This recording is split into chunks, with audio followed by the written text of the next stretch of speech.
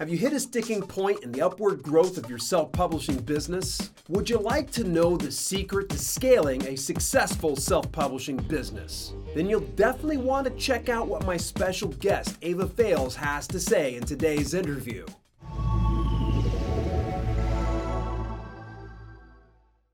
Welcome to Self-Publishing with Dale, and if you want to master DIY publishing, then make sure you subscribe and turn on your notifications for all my latest videos. Are you thinking about scaling your self-publishing business, or are you looking into hiring a virtual assistant to help you with your daily tasks? I'd love to hear from you, so drop me a comment or two. Earlier this year, good friend and fellow self-publisher Mary Thibodeau and I were having a conversation about our respective businesses. I had griped about how much my workload had gotten out of hand. Mary recommended I hire a virtual assistant to help me with a few simple tasks or skills outside my wheelhouse. The truth is, I'd hired virtual assistants before and was always underwhelmed with the results. However, Mary suggested I consider talking to a mutual friend, Ava Fales, about helping with various administrative tasks such as website SEO, email marketing, and landing page building, and so on. I dropped Ava a line and gave her a try and was not disappointed at all. In fact, I'd found she'd exceeded every imaginable expectation I had of the prototypical virtual assistant. Ava is efficient, pumps out high quality work, and helps bring new ideas to my business that brings it to new heights. Rather than go any further about her, let's get to the interview. Welcoming to Self-Publishing with Dale. Today, I am very pleased to introduce to you my guest and also somebody I consider pretty close to me at this point, Ava Fales. What's happening, Ava? Not a lot. Doing an interview with Dale. Thanks for having me on. Yeah, you're looking all good. Actually, it's so funny. I think it was not too long ago that I hit you up and you wouldn't turn on the video camera. I was like, what gives? And you were like, I'm in my pajamas. I keep a sticker over my webcam. Nice. There we go. There's a little hack for all of us here. Keep the sticker available so you can just stick it right over top of your video camera and people aren't eyeballing you in your pajamas. Isn't that nice about being an online entrepreneur, that you can literally just do work in your pajamas? Yes, I love it. So, I got a question for you, and feel free to bloviate. Give us a little bit about your background, who you are, what you've done, and what it is that you're doing today as an entrepreneur. Okay, I'm Ava. My background is actually graphic design. That's what I went to college for, but I don't really sell it as a service because I'm not that great at it. I'm okay, but I'm better at pencil to paper art rather than digital art. Okay. So,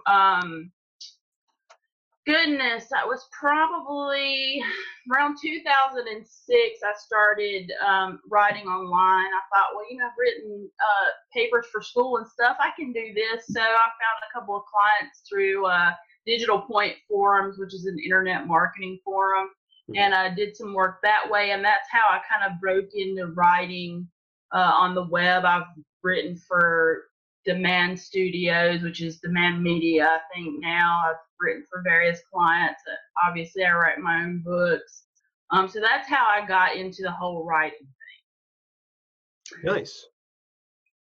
And so, question for you. You've got a little bit of experience in self-publishing. How many books have you produced, and what kind of success have you had from them?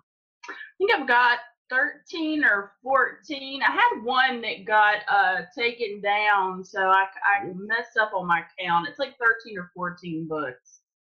And I just Googled my way through it in 2011.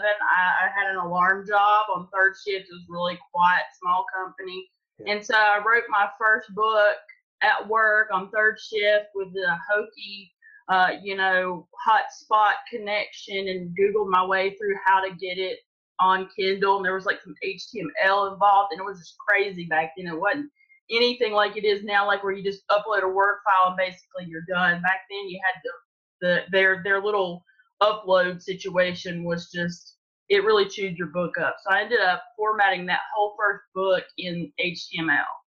Just so it didn't look like crap when it came out the other end. So that's how I got into it. And then I think I didn't publish my second book actually until 2015, and this was after I found Jason Brock. and started watching his videos, and he was talking about, yeah, like I'm making 10 grand a month doing this. And I'm like, well, I can do this. I did it that one time. I can do this, you know? Yeah. So that's when I kind of, you know, started churning out books, and I started out with, my own stuff, and it did okay. And, you know, it was all right. And then, came across this dude that was talking about cookbooks. Well, I could give two craps about cooking. I really just thought it's not my thing, but I was like, Yeah. well, shoot, I can, you know, throw some recipes in a book. And I made like this little book. It was like 25 recipes, low carb. And the thing went nuts on Amazon. I was like, I have found my bread and butter. I'm going to be the next Jason Frost. And of course, you know, immediately I started writing my next cookbook, and this one, it was I was doing low carb at the time, so I was kind of stuck on that. So I did like low carb loaves and breads, I think the name of it was. Yeah. And obviously I didn't use my own recipes. Recipes are kind of in a gray area in the whole copyright thing. You can't copyright a list of facts, blah blah blah, and all this. And I didn't by any means copy and paste my information. If there was a variation to the recipe, I chose one or the other. I went in, I wrote the description myself. I changed the name of the recipe. Well, apparently I got a hold of some hoity-toity low-carb bread ladies thing off her blog post, and her minion of some sort found it, and that's how my book got taken down. So that's when I was like, you know, I'm going to write my own stuff. And I'm just, forget cookbooks. I'm not into it anyway. So what if I could make $1 million doing it? I'm just going to do me. So that was basically the end of that. Right now, my bestsellers are actually a couple of conspiracy theory books, because I kind of like conspiracy theories. I wouldn't call myself a conspiracy theorist, but I just like reading about that stuff. Okay. And so what I did was I created a series called Conspiracy Fact Declassified. And what I did was went in and found, you know, things that were kind of big in the conspiracy community, but have been proven to be a fact through declassified documents. And I wrote a couple books on a couple topics about that. And those books actually do pretty well. They bring in money to me consistently on a monthly basis. Nice. So it still's paying you off. Which how long ago was this? Was this back in 2015? I published those in 2015. Yeah. And it's still pulling a good load. Yeah. Now, question for you: how many avenues do you utilize in this one particular content? Is it just strictly ebook, or do you go out any further? It's pretty much ebook, but it's Amazon, CreateSpace. Graphic Digital, and then also Google Play Books, which I got in under the, you know, before they locked that down. So I actually have a publishing account there. So I have my books there as well. And also just those two books I have on ACX. Oh, nice. Tremendous. So you've definitely utilized just about every avenue that you can with those things. That's awesome. So you're able to just kind of set and forget. Do you do anything to kind of, you know, keep it to where they continue to make money, or is it just literally you've sat and forgot about it? For the most part, they've been set and forget, really, because I suck at book marketing or really marketing anything. Wait, hang on though. You're marketing my stuff. Don't say that. Right. Well, I'm talking strictly about my things. Like, I have problems. I can sell somebody else all day long with the studio. Oh, okay. You know, that kind of thing. But when it comes to myself, I mean, that's where I run into issues. So, what do you think's the biggest hang up for you? Is it that you don't want to bother with it, or is it kind of a confidence issue?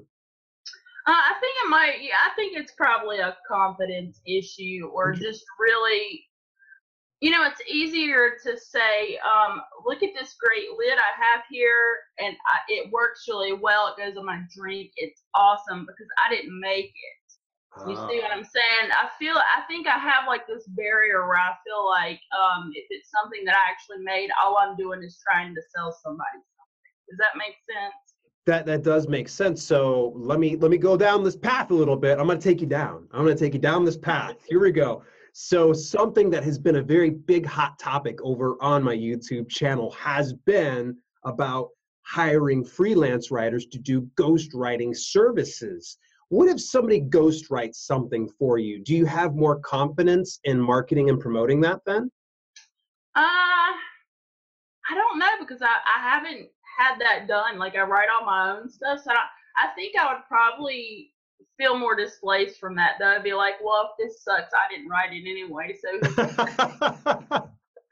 I gotcha. you So, know, do you ever, for instance, so we kind of know you don't even do any of the ghostwriting, or you don't have ghostwriting done in for you because you love to do writing. It's right. cool to buy your writing content.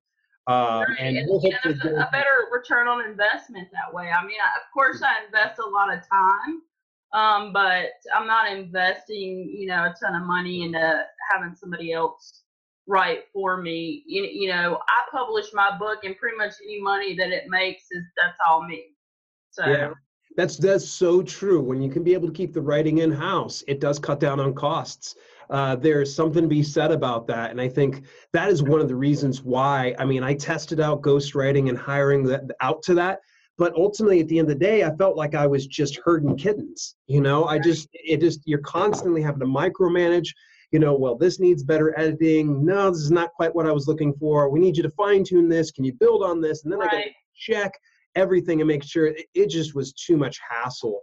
So my question to you when it comes to reviews, don't be afraid. Be honest on this one, because here, Yeah. I'll share first how to handle bad reviews on your content. I'll tell you, when I originally got bad reviews on my content, it hurt. I mean, it would take the wind out of my sail the rest of the day. Kelly can be able to tell you that I was just a dick for the rest of the day. Where I was moping around the house because I got a 1-star review where someone was just like, "Oh my gosh, I've had a better time getting a sulfuric acid enema."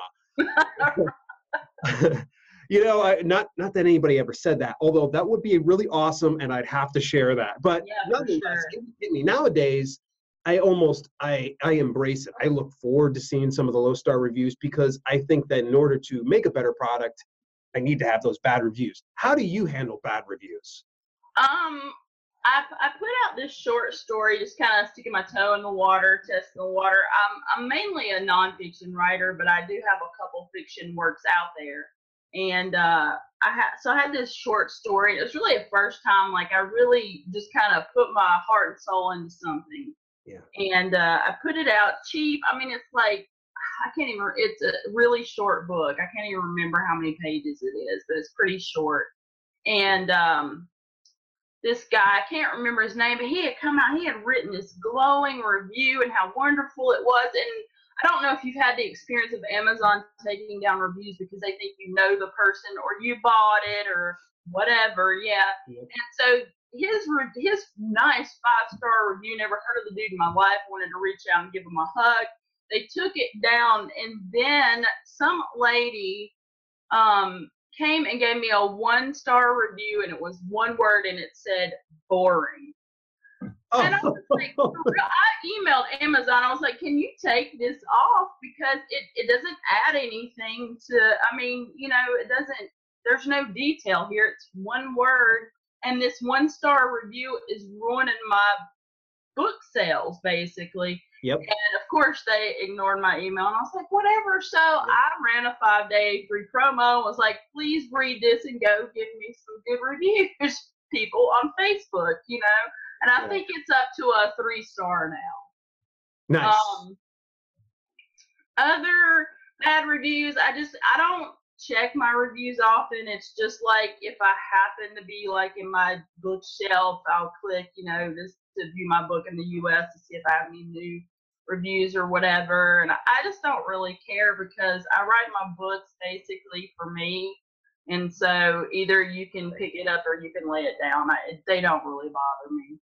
Yeah, that's a great mindset to kind of embrace. And this is a good lesson I think that you shared with some people is these bad reviews are going to come. And I used to spend my time when I would see a 1-star, a 2-star review that was either you'll love. I know you can probably relate to this one. Anybody watching this as well are going to relate to this one. When you get a review like a 1 or 2 star, and it's not even your fault. Amazon, Right. I didn't receive my book, or this is the wrong book. And then I'm getting hammered for this. And here's the funny thing is I would reach out to Amazon and point out, hey, look, this is kind of your issue and not mine. Can you please remove this? They would say everybody was entitled to their opinion type like email. I'm like, oh, what, are you kidding me? They're bashing me because of you. So I just want to let everybody know out there, if that happens, don't be afraid to push back. But remember this, the best course of action is don't get hung up on those reviews, because if you do, you're wasting your time. I think Ava can probably agree with me. The thing that moves the needle is more content, marketing, and promotion. Yep. Absolutely. Absolutely. If it does bad, time to move on to the next one.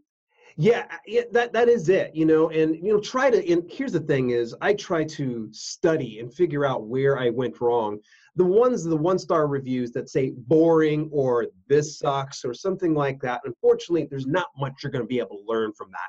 It's just a matter of taste. Not everybody thinks that Eddie Murphy is the funniest comedian. I think the guy's hilarious, but some people think that he's raunchy, distasteful, and not funny at all. So it's all a matter of taste, and sometimes one-star reviews, you're just going to kind of chalk it up to, it's not my audience. But if there's something, for instance, I got a 2-star review on my stretch workout plan. Person said the formatting was out of place. I felt like the glossary of exercises should have been moved forward as opposed to this. And I thought, he brings up a great valid point. Makes me think, how can I tweak my product so that I can still be able to provide him a great reading experience? Right. Before we go any further, this is where I really wanted to touch into. The relationship that Ava and I have is she actually works for me as a virtual assistant. Ava, could you tell us what is a virtual assistant? How do they function within the self-publishing industry? Sure. A virtual assistant is basically an assistant in the virtual space, in the online space that does things that a normal assistant would do. Barring anything that you could do in person, like obviously I can't make you a cup of coffee or take your suit to the cleaners. I've been wondering when you're going to get to my damn suits. That's why I haven't been wearing any of the ties lately here, folks. It's Ava's fault. She never expressed to me that she couldn't do those things. It'll be a bit of a drive. So continue. In the self-publishing space, basically, a virtual assistant can pretty much handle as much as you're willing to give them, from even writing all the way up to the editing and publishing process, I would imagine. Yeah. Now, outside of that, like the things that I do for you, like the newsletter, some website work, that kind of stuff, like, hey, can you put my SoundCloud player up on my website? Those kind of tasks, which I love that stuff because I'm a little ADD in the brain. So sitting down and just concentrating, focusing on one thing for hours on end just makes me want to kill myself, right? So something that changes all the time is just right up my alley. I love to get in there and, I need to fix this, and I need to format this, and I need to find the photo for this. And so just the ever-changing part of it, but not necessarily, it's not like a situation where you have to multitask that much. So I can focus on one thing for a short period of time, boom, move to the next thing. You really feel like you're getting stuff done. And that's what really draws me to it, I think. But I mean, I've seen people hiring virtual assistants to do everything like what I've described that I do for you, to taking their phone calls, making their appointments, managing their calendars, handling their emails, handling their chat system. So, it's really just pretty much anything that you can do with a computer and an internet connection. If I were a newbie self-publisher, what is some advice that you would give to a person to finding the right virtual assistant, price points, what they can expect, and what they should do to optimize using a virtual assistant? Well, as far as finding one, I would say steer clear. I mean, your easiest route is going to be some, website like Upwork, which you and I have discussed that neither one of us really like. No. But it is a way to connect the dots there. But I would suggest actually, as a new self-publisher, getting involved in some Facebook groups or some forums or something like that where you're networking with other authors. Mm-hmm. And then you're also going to find people in that mix that are there to provide services as well, or both. So I would suggest, and network with those other authors and ask, who they use, what they use, how they find people, and that kind of thing is a better route. It's better for the service provider, and it's going to be better for you in the long run because, I know that I have one client that I found through Upwork who swiftly we moved outside of that platform, which is a big no for them. But anyway, this was back in 2014, and she said, because they take 20% right off the top of everything you make. She said, I'd rather you get that money than me be paying, all this money and you're only getting 80% of what I'm paying out. She was like, I'd rather you get it all. So I agree with whoever that said that. That really sucks sometimes. I discover this person, but it really sucks that you have some middleman that's just kind of like, well, since I made the connection, I get 20%. Right, right. And they're not doing anything to offer, make the platform better really for either party. Yep. But it seems to me though, let's go ahead. Let's identify the elephant in the room. There are safeguards put in place for those type of platforms. Yes. So not all virtual assistants are created like Ava that are honest, upstanding, hardworking, go above and beyond the call of duty. There are going to be some people that are not as noteworthy, that are in it to make that fast buck. And I think that's where platforms like the Upworks, like the Gurus, like the Conkers, those serve as a means of holding your money in escrow and protecting that in the event of a relationship going south. So when does a person decide to take their work from those type of platforms to a direct relationship such as what you and I have? When is a good time? Goodness, I don't know. If I could have, just skipped over that whole situation to begin with, I probably, would have done it. And, if, I needed to go out tomorrow and find new clients or whatever, it's like I said, it'd probably be a post in one of my groups that I'm in or whatever to see, hey, does anybody need blah? As far as a good time, I would say, get in there, do it, work with some people, find out what works for you, find out what's working for you, working with them. And once you have a good handle on that and something that you can show in a portfolio or, whatever it is that you're trying to build, start looking elsewhere. Stay there. I'm still on Upwork. And I have a few people that contact me through there. Hey, can you do this and whatever? Yeah. Stay there, but start reaching out other places just as soon as you feel like, you have something worthy to show. But, Upwork's a great place to build up your experience.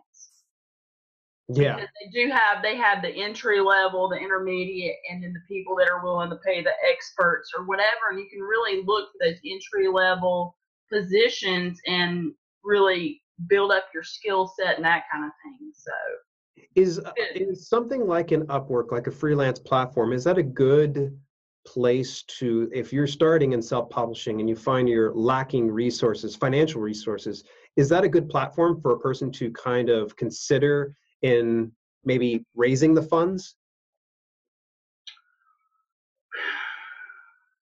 Yes, because and I've written posts about how to replace your day job in 3 easy steps, and the main way to do that was through Upwork. Once you say I need this much to live and this is how much I make a month or whatever, you have your number to replace. You go find the jobs and build those up to replace that income, and then boom, you can say goodbye to that. Yeah. I know my experience was I did Fiverr for a minute or two for a cup of coffee, and it always shocks people. I actually made a significant amount of money You ready for this? You're going to laugh at this, Ava. I know I haven't shared this with you. I made a significant amount of money resizing people's pictures or their ebook covers to ACX standards. Yeah. And you know how simple that is. You literally just open up the properties, change it, save it, send it back. So I would do 2 covers and I would easily make about $4 right there from each one of those gigs. And the funny thing is, the money I would take from that, I would literally invest it into getting an ebook cover done. And it really proved really nice. So, this whole business, bootstrapping is sometimes essential. I know I was talking to a gentleman more recently, and, we were kind of chopping it up about ebook covers and covers in general. And he's asking me, how much should I save? And I'm like, look, don't cheap out on this. And I'm going to say, for the record right now, Fiverr's not always the best option. Okay. Sometimes it might be out of desperation, you're going to have to choose that. But if I were to recommend anything to you, try to invest in good graphic designers out there, because you're going to get what you paid for. So if you've got a good quality cover done by, say, Archangel Ink, 99 Designs, many of the other professional designers, sure, it's going to cost $200 to $300, sometimes more. Some people get sticker shock. But remember this, it's a long-term investment. It's not like you're going to be investing in something that hopefully is complete poop. Right. You haven't done too much time. All right, so let's talk about the stigma about virtual assistants. What is the big hang up? Why are people so afraid of virtual assistants? And don't be afraid to say why. There's a stigma? Yeah. What? Right. This is shocking. I think, people as a general rule are a little bit control freaky about their stuff. Yeah. Of course, I could have this person do A, B, and C, but they're not going to do it like I do it. They're not going to do it the way I want it done, and it's going to cost me a lot of money. Or, I'm going to be paying them to write a blog post, and they're going to be over there smoking a cigarette and having a Budweiser and, whatever. How do you know that they're doing what you're paying them to do? And so I think that has a lot to do with it. There's a disconnect of control there that I think people have a hard time embracing.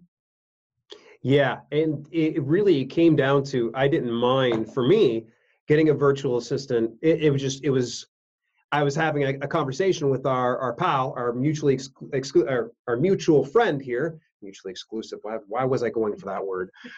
Mary Thibodeau, and she just said, "Hey, Ava's always looking for good work, and she's great at it." So thank you, Mary T. It's been really nice. I knew that there were some things that I'm like, okay, if somebody's experienced at this, they can do this. And so that's why I reached out to you, gave you a few tasks. And one of the things I noticed was you were doing it 4 times as fast as I was doing it. I'm kind of going, why didn't I get a hold of you 2 years ago? This makes no sense. And see, here's the thing is, I've used virtual assistants before, but big but on this one, I was hiring out from like the Philippines and overseas because they were cheaper. So speak to that. Share with me what's going to be good when I say, like, I could pay someone $3 per hour versus say $30, $40, $50 per hour. And look, I have absolutely no disrespect for the folks overseas. If I was over there, I would be exploiting the heck out of some working for dollars and living like a queen for, $20 a month or whatever it is they do over there. I know it's, and I've seen videos from a lot of entrepreneurs from Thailand and stuff like that. Like, they actually go over there and live because it's like apparently paradise and so cheap. I think the big problem with overseas virtual assistants or overseas workers altogether is the language barrier.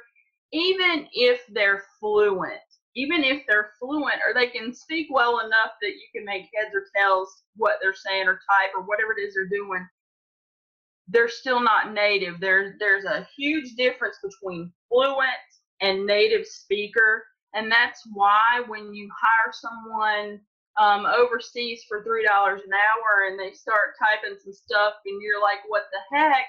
It's the difference between the fluency and the native speaker. Native speaker is going to understand, or native writer, whatever, is going to understand, the cliches, the inside jokes, the popular culture, and things like that come with being a native, rather than just studying some language out of a book. So I think the big problem there is with, not that they can't do the work or they're bad at it or anything like that. It's that barrier.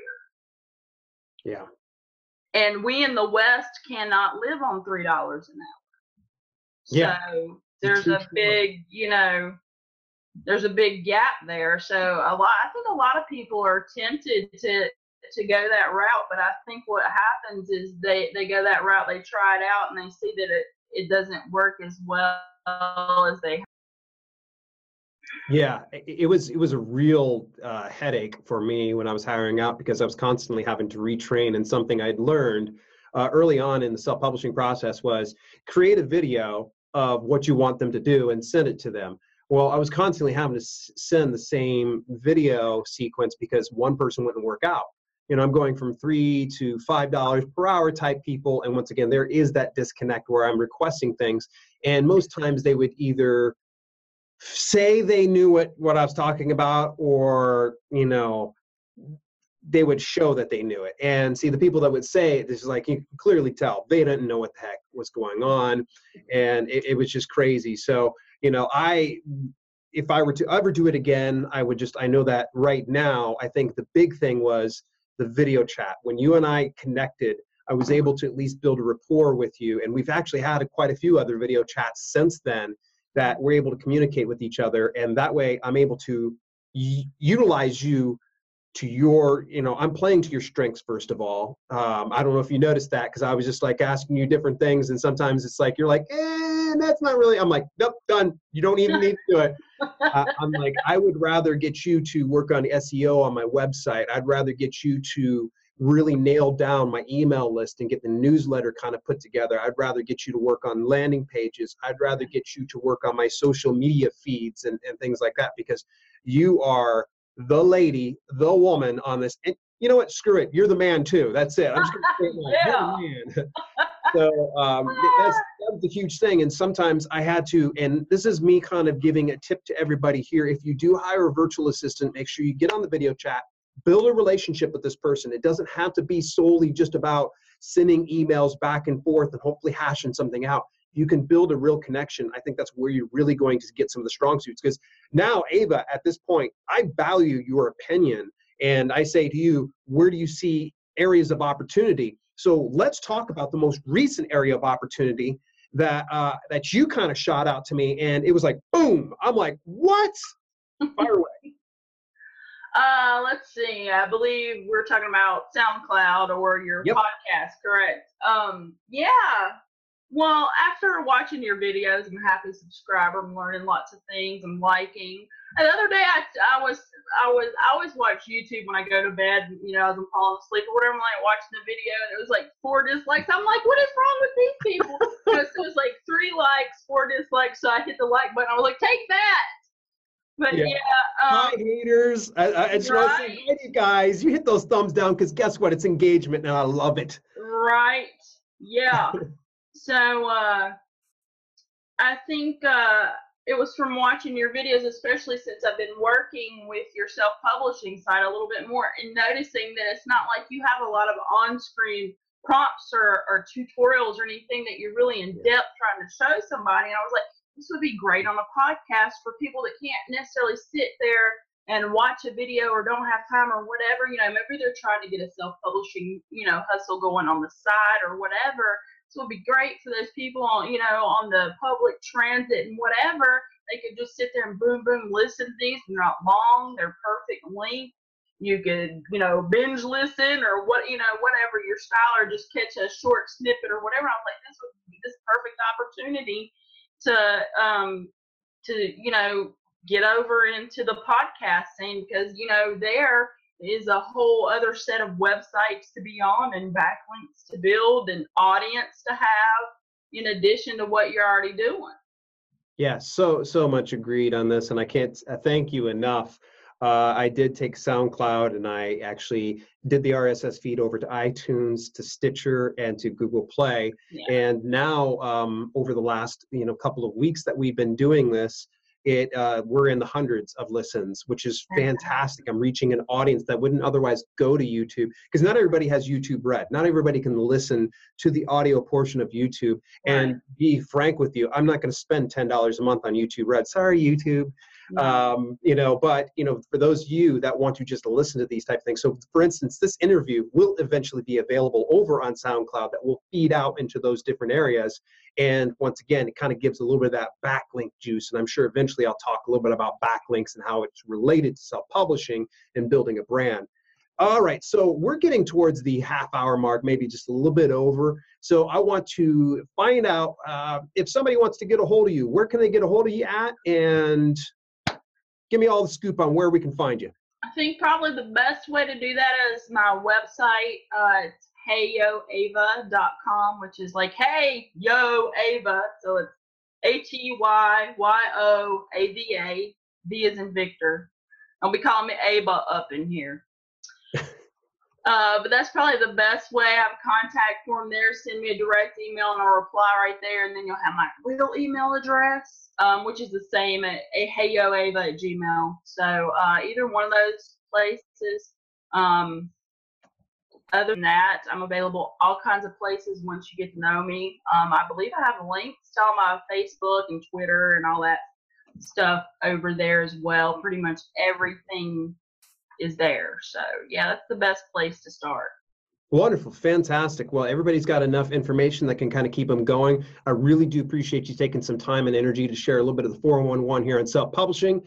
In the meantime and in between times, thank you very much. Good night. Big thank you to Ava Fales for taking her time with me. Ava currently has a few open time slots if you wish to work with her. So if you're interested, please contact her at heyyoava.com. That's it for today. Hey, if you enjoyed today's interview, then make sure you tune in next Friday when I talk to a newbie self-publisher who had a smash hit in his first week. Till later, this has been Self-Publishing with Dale, and I'll see you guys soon.